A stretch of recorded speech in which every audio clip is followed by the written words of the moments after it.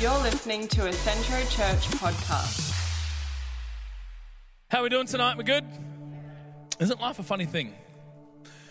You know, I wish that in life, they gave you like survivor's guides to certain things in life. Like for instance, I wish that when I was becoming a teenager, I wish that there was like a survivor's guide to acne at school. I wish they had that. Anyone else wish they had that? I wish there was a survivor's guide to noticing girls when you were young. I wish there was a survivor's guide to that. I wish there was a survivor's guide to marriage. I think it would have helped me a lot in my marriage, first getting married. Like for instance, I got a survivor's guide here. I wish that I knew that if I have $20 and my wife has $5, she has $25. I wish that I knew that, right, going into marriage. I think it would have made a lot more things easier. I wish that I knew that the two golden rules. That number one, the wife is always right. Number two, if I think she's wrong, slap myself and go back to rule number one. I wish I knew that going into marriage. I wish I knew that if at first I don't succeed, try doing it my wife's way, right? I wish that I knew that. I wish there was like a survivor's guide to marriage. I wish there was a survivor's guide to having kids. Like I wish when I had kids that someone told me, never change a nappy midstream. That would have been handy, right, when I first became a parent. I wish that somebody told me, let's go to the next one. I wish that someone told me that having small children is like a blender with no lid. I wish somebody told me that. It would have taken a lot of stress out of my life. I wish someone told me that children will always quote me correctly on the things that I wish I never said, right? I wish I was given that kind of survivor's guide when I first had kids. Sometimes I wish that there was a survivor's guide to this grand idea called life and its seeming ambiguity. You know, why is it that on this blue planet that humanity shares, so often it seems like that pain and suffering flourish while innocence is destroyed? Why is it that in this world we see pain and suffering? Even in the Bible, there's this guy named Job who asks God this. Job says, why am I a good person oppressed, yet you seem to smile on the plans of the wicked? Even a guy in the Bible is saying, God, where's the survivor's guide to this thing we call life? Where's the survivor's guide? Where's all the tips and tools to get through all these things that seemingly come my way? Tonight I want to talk on, I guess, how can we reconcile a good God with a suffering world? How can we do that? Every Sunday we preach about how good Jesus is. Yet on Monday when we read The Australian, we see how bad the world is. So how do we reconcile that for us and for our world? So how do we deal with the problem of suffering in our lives and the lives around us? Is there a survivor's guide? Well, tonight and then next month, I want to give us a survivor's guide to the war of the worlds. And I want to speak to this thought, a survivor's guide to the war of the worlds. But before we get there, I want us to go to our foundational scripture tonight, and we're going to look at where I think pain and suffering begin and why pain and suffering is in this world. So are you ready? Yeah, everyone's nervous. No pain and suffering. Tonight, I want to talk about the existence of evil and how the war began. And we see it in Genesis chapter 3, verses 14 to 15. It says this. Then the Lord God said to the serpent, because you have done this, you are cursed more than all animals, domestic and wild. You will crawl on your belly, groveling in the dust as long as you live. And I will cause hostility between you and the woman, and between your offspring and her offspring. He will strike your head, and you will strike his heel. We're going to unpack this tonight. Let's just pray. Lord, help us to unpack your word tonight. Lord, help us see that you are good, God, and that no matter what happens in our world, we can turn to you. In Jesus' name, amen. Okay, a few things happening in the scripture that I want to unpack. Number one, why is God talking to a snake? We're going to look at that. Why is that happening? Number two, what did the snake do, or the serpent do, to tick God off? Because God's pretty cranky right now. Number three, we're going to look at what is the hostility that has now been caused? Because it seems like that God is angry with this snake, and this snake is angry with humankind. So we're going to look at that, and then we're going to try and finish off with, when does this war of pain and suffering end? The whole idea of pain and suffering and trying to find the tension for me happened in 2013. I used to believe that, that God had a hand in everything and nothing happened except by the permission of God. There was that struggle that I used to believe that. And then in 2013, something happened that really shifted something in me. I did a funeral of a 2-day-old kid. And when I went to do the funeral and doing all the prep, something in me struggled because I used to preach all the sermons that God knew the child in the womb, that God had a purpose and a plan for that child's life, and it was a plan not to harm the child, but to give the child a hope and a future. But now I'm doing a funeral of a child who has no hope, certainly has no future. And so there was this tension in me of, how do I reconcile this? I've been preaching for so long that God's good and all this stuff, but this pain is now affecting me. How do I manage this? And it got even really more real when I started counseling the family. Family, they weren't in our church, they were in and out, very loosely connected, but this lady, the mum had Christian friends, and they tried to do their best to counsel her, but as we were talking, one of the things that came up that she said to me, she said, Tim, I don't understand. My Christian friends have said that, God makes everything happen for a purpose, and God's the one that gives, God's the one that takes, and that, they told me that I've got a lesson to learn in this pain.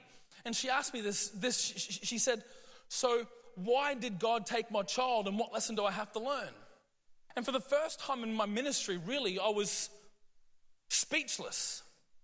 I had no pastoral advice to give, because even I was struggling with this idea that this innocent child is no longer alive, yet there's all this evil that seems to flood. How do we manage that? And knowing what I know about God and walking more with Jesus, I've come to a conclusion. I wish that I could go back and say to her, because what she was really asking was this.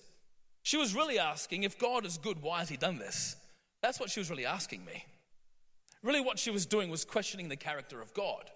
And I didn't go, in that circumstance, she can do that. What I really would love to go back and tell this woman, if I could, is I would say this, that the mystery and existence of evil and pain has nothing to do with God's character or purpose, but about the incomprehensible complexity of a cosmos engulfed in a spiritual war. See, you need to understand tonight that we are in the middle of a spiritual war. We don't really talk about this often, but the truth is that we are. The truth is that there is someone for you and that there is someone against you. The truth is that there is a war between godliness and evil, that there is a war between peace and suffering. There is a war between wholeness and pain, and you and I find ourselves stuck in the middle of the spiritual war. And it all begins, I think, right, in this scripture that we just read. It all begins here, when God creates this amazing, beautiful world, and then he creates humanity, and he says to humanity, listen, you can have everything that I have just created for you. You can have this one tree plus every other tree, except because I love you, I'm going to give you free will. You can't have this one. You can have anything else you want. The options are endless. Because I love you, I'm going to give you free will. I want you to choose, right, to love, just as I choose. And I'm going to create this.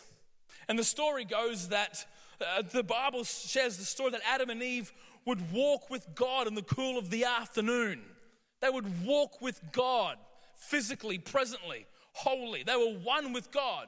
But then something happens. There's this one moment in the story where this serpent comes and begins to talk to them and begins to make them second guess the character of God. The serpent asks questions like this. Did God really say not to eat from the tree? The serpent starts putting thoughts like this. God just doesn't want you to know what he knows. That's all. He's scared that you'll become like him. And humanity, at that point in time, believed this lie, that the character of God can be questioned, that the character of God isn't good, that God doesn't have your best interests at heart for them. And so they trade oneness with God for likeness with God. What they traded was a life where they would be one with God always, to now they want to know what's good and wrong for their own life. And so instead of being one with God, they become like God, hoping that every single decision that they make is a good decision. But here's the problem. When you make humans choose what's right and wrong, bad things happen, right? Who knows that when Cain was angry, he thought it was the right thing to do to kill his brother? Who knows that when David, right, wasn't doing the right thing and in a moment of lust, he chose to commit adultery with Bathsheba and then kill her husband? He thought that was right in that situation. Ananias and Sapphira, in their moment of greed, thought it was right to lie about their finances. And so Adam and Eve trade oneness with God for likeness with God. Humanity trades oneness for likeness.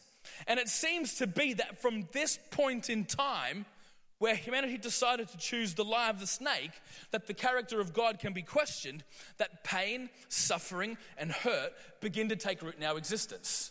This seems to be the very beginning of it. Not because God was mean, but because humanity rejected the oneness and closeness of God. Now, if there's a lie, then there must be a truth. And the truth is this, that God was incarnated into human form through Jesus, right? Jesus is God incarnate, which means this. Every time that we want to look at the character of God, we have to look at it through the existence of Jesus. Because if Jesus is God on earth, right, is God, the human form of God, we have to look at who God is through Jesus. Now, you need to know tonight that the more that you look at Christ, the more that you come to a conclusion that Jesus does not enter the world to give hope to some and suffering to others. You never see in the New Testament Jesus going to a leper and saying, hey, how'd you get leprosy? Oh, you're hanging out with those guys? You're a muppet. It's your fault, all right? Jesus never says that. Jesus never comes and says, hey, listen, you were born to see. This guy wasn't, so we're just going to make you blind so that you understand his pain. Jesus never did that. In fact, every time that Jesus comes into a situation, he brings life, light, and increase. Every single time. Every time he comes to alleviate pain, he comes to kick down suffering. So we have to come to this conclusion that pain and suffering is not from God, right? In fact, God wants to alleviate pain and suffering in your world and in our world all the time. Jesus actually came to be our survivor's guide to the war of the world. See, there is a war of two worlds that we're in. There's the world of God and the world of Satan, or he who shall not be named, right? There's two worlds. And there's a war between these two worlds. The reason is this.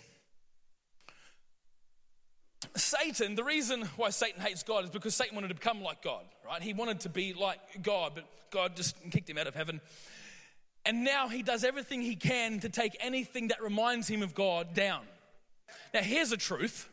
The Bible says that you're made in the image of God. Which means this, that every time you go to bed, every time you wake up, every moment that you exist, you're reminding the enemy of God because you're made in his image. Which means this, that you've got this big target on your forehead. He wants you out because you're made in God's good image. You, in essence, are good, right? Because God made you, you're in his image, and he's in you. And now there's this war between God and Satan for our attention. And this war that we find ourselves in, it just seems that ambiguity and random circumstances exist within this spiritual war framework. Things happen, life happens, right? Now, and it's all a part of this spiritual war. But tonight, I want to echo some words of scripture and give us a survivor's guide to the war of the worlds. Are you ready? So what I want to do is I want to give you some survival tips on how to face pain, on how to face suffering. When life seems to be throwing all the garbage at you, how can you live a life of hope? How can you live a life of joy through all that? Are you ready? Survival tip number 1. Fix your eyes on Jesus. Survival tip number 1. Fix your eyes on Jesus. Hebrews 12:1-2 says this. Therefore, since we're surrounded by such a huge crowd of witnesses to the life of faith, let us strip off every weight that slows us down. Get rid of everything in your life that's slowing you down, especially the sin that so easily trips us up. And let us run with endurance the race that God has set before us. Check this out. Verse 2 says this.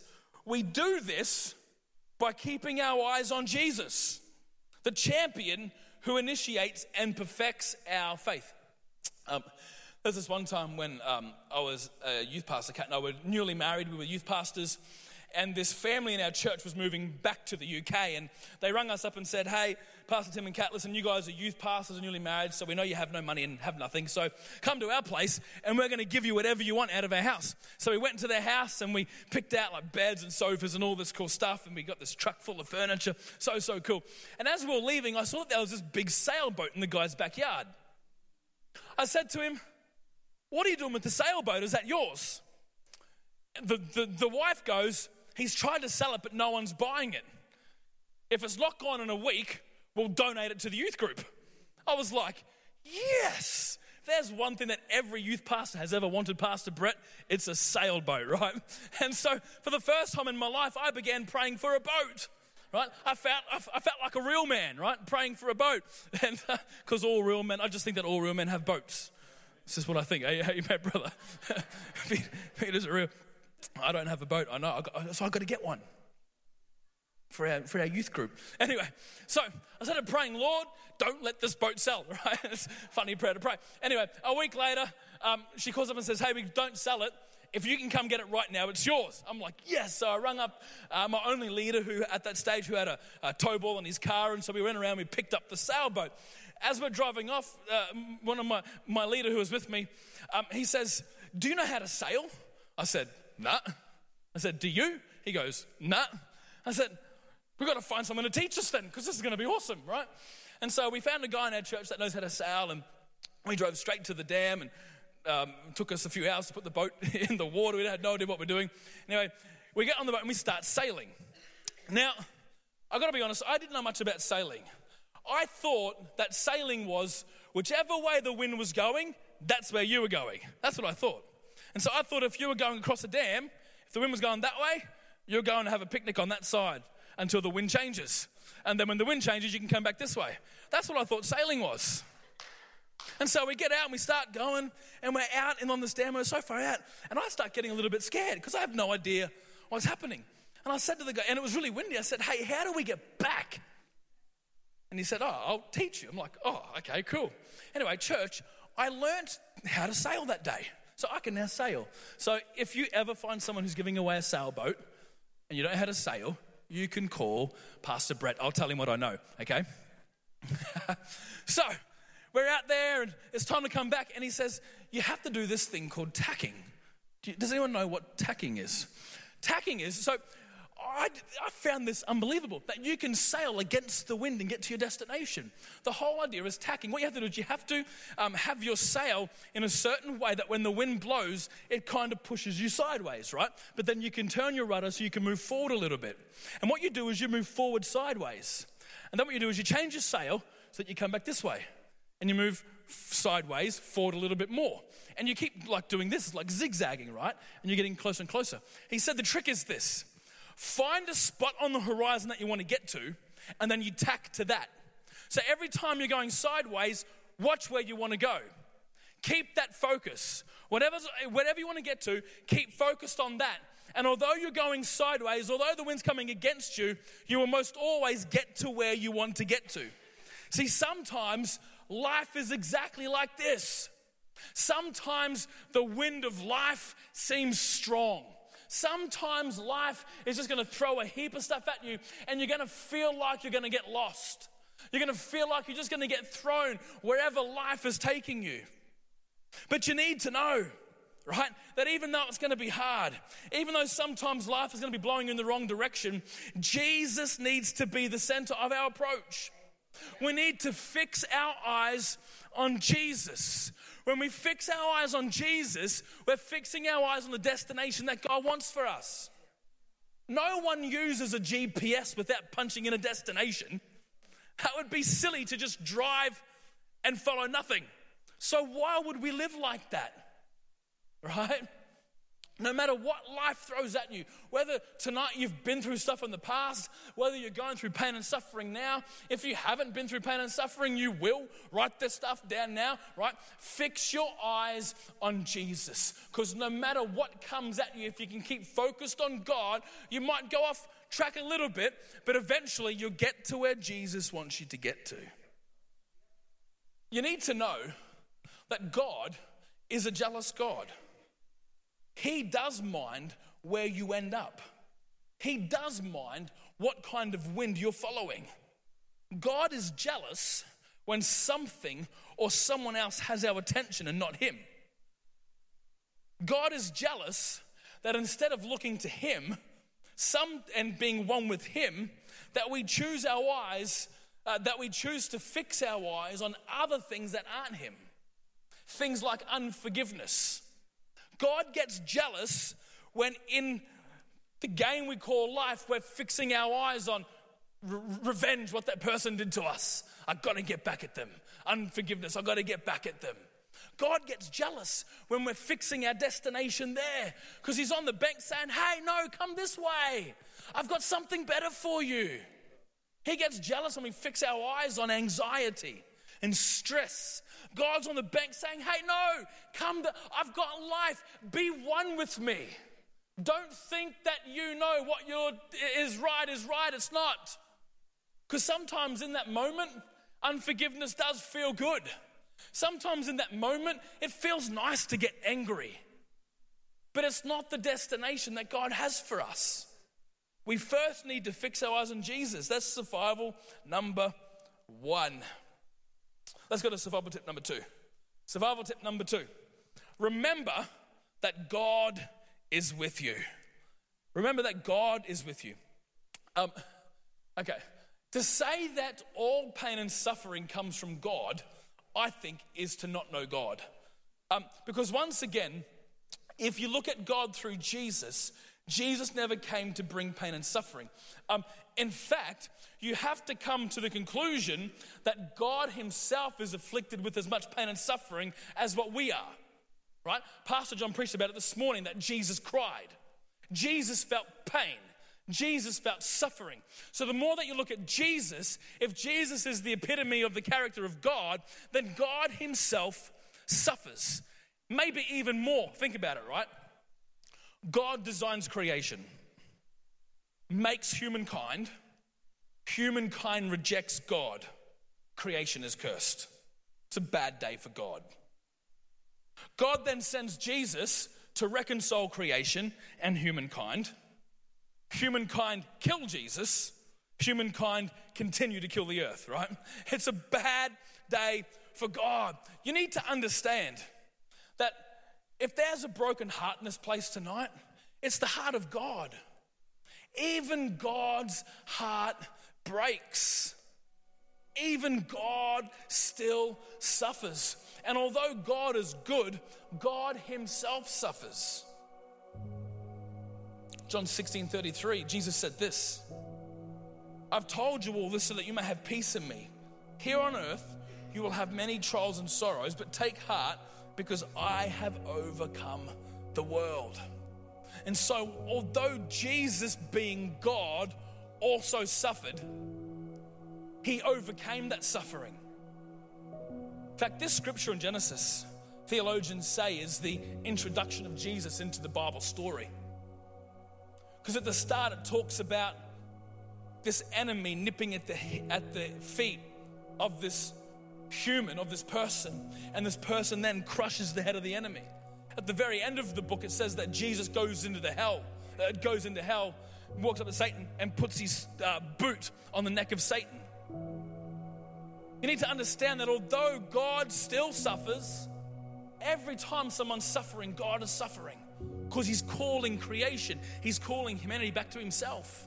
So every time someone rejects him, every time someone does something that is not of God, it's a breaking of God's heart. But God, through Jesus, overcomes that pain. And you need to know this morning that God is with you. Although this world is a war zone, random, ambiguous hell happens, you need to know you're not alone. Why do people who go through bad events join support networks?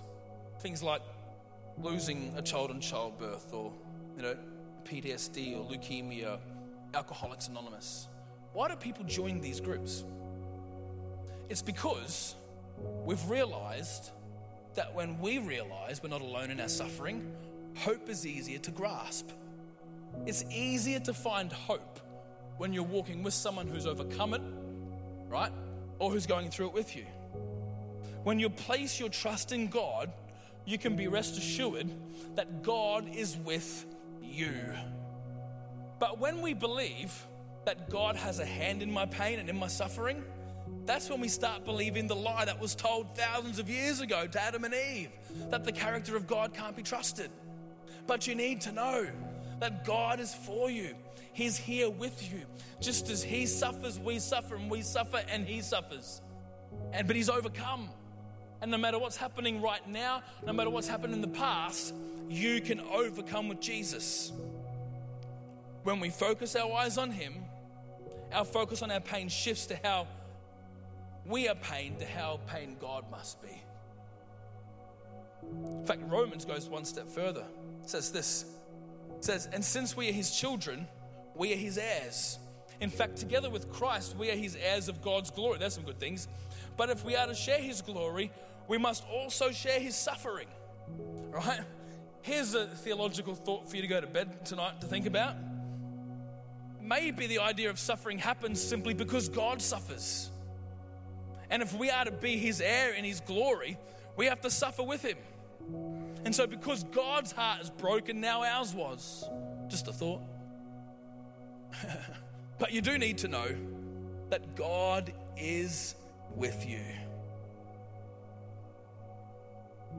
Philippians 4:7 says, then you'll experience God's peace, which exceeds anything that we can understand. His peace will guard your hearts and minds as you live in Christ. Which comes right back to the very beginning where you had the two choices. The choice was either to be one with God or to be like God. You have a choice in every moment of pain and suffering in your life. Do I choose to fix my eyes on Jesus and know that he's with me and be one with him? Or do I choose to react in my own understanding of what I think is right? Which usually leads us to just following with the wind, being blown in the wind, and just taking that wherever life takes us. And we end up being hurt. We end up having regret. We end up being cranky. We end up having anxiety and stress because we never fixed our eyes and didn't know that someone was with us. You need to know someone is with you.